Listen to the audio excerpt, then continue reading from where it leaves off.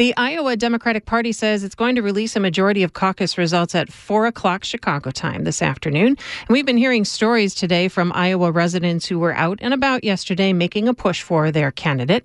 And one of those people is someone many of our listeners know, Tony Sarabia. He moved to Iowa last year after retiring here as a host at WBEZ. Well, Tony is taking a break from his day to give us the highs and lows of last night's caucuses. Hello, Tony. Hi, Lisa. So, Tony, I want to know, you're in rural Iowa, but exactly where? What county? Where are you registered?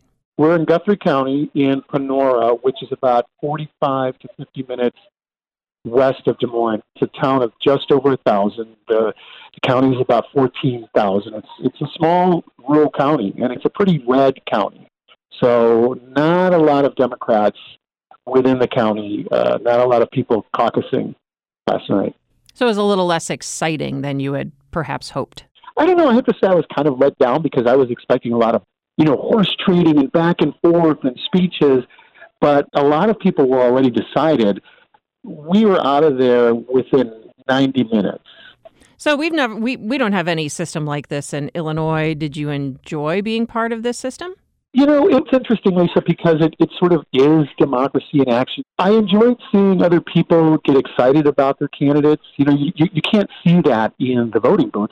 Here you get to meet other people, and, there's a lot of camaraderie. I always kind of go back and forth with this whole idea of the process because Iowa is over 90% white. So, people wonder, is Iowa, and you could say no, is it really representative of the country? So I think that's something that I've thought about a lot. I know a lot of people that I talked to last night even agree with that. On a couple of positive notes, the Iowa Democratic Party, for the first time ever, allowed, I think, 5 mosques in the Des Moines area to be used as caucus sites. So that's a first to sort of encourage Muslim Americans who live in Iowa to vote. Not only that, I think at least one Spanish and English sort of bilingual caucus site had opened. So there are some changes going on, however small and slowly, in Iowa when it comes to this whole process.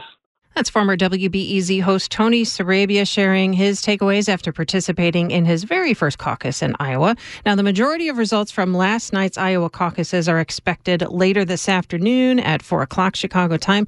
Stay with us for the count. We'll find out how things went off track. We'll find out what comes next. You can stay with the story right here at 91.5 at WBEZ.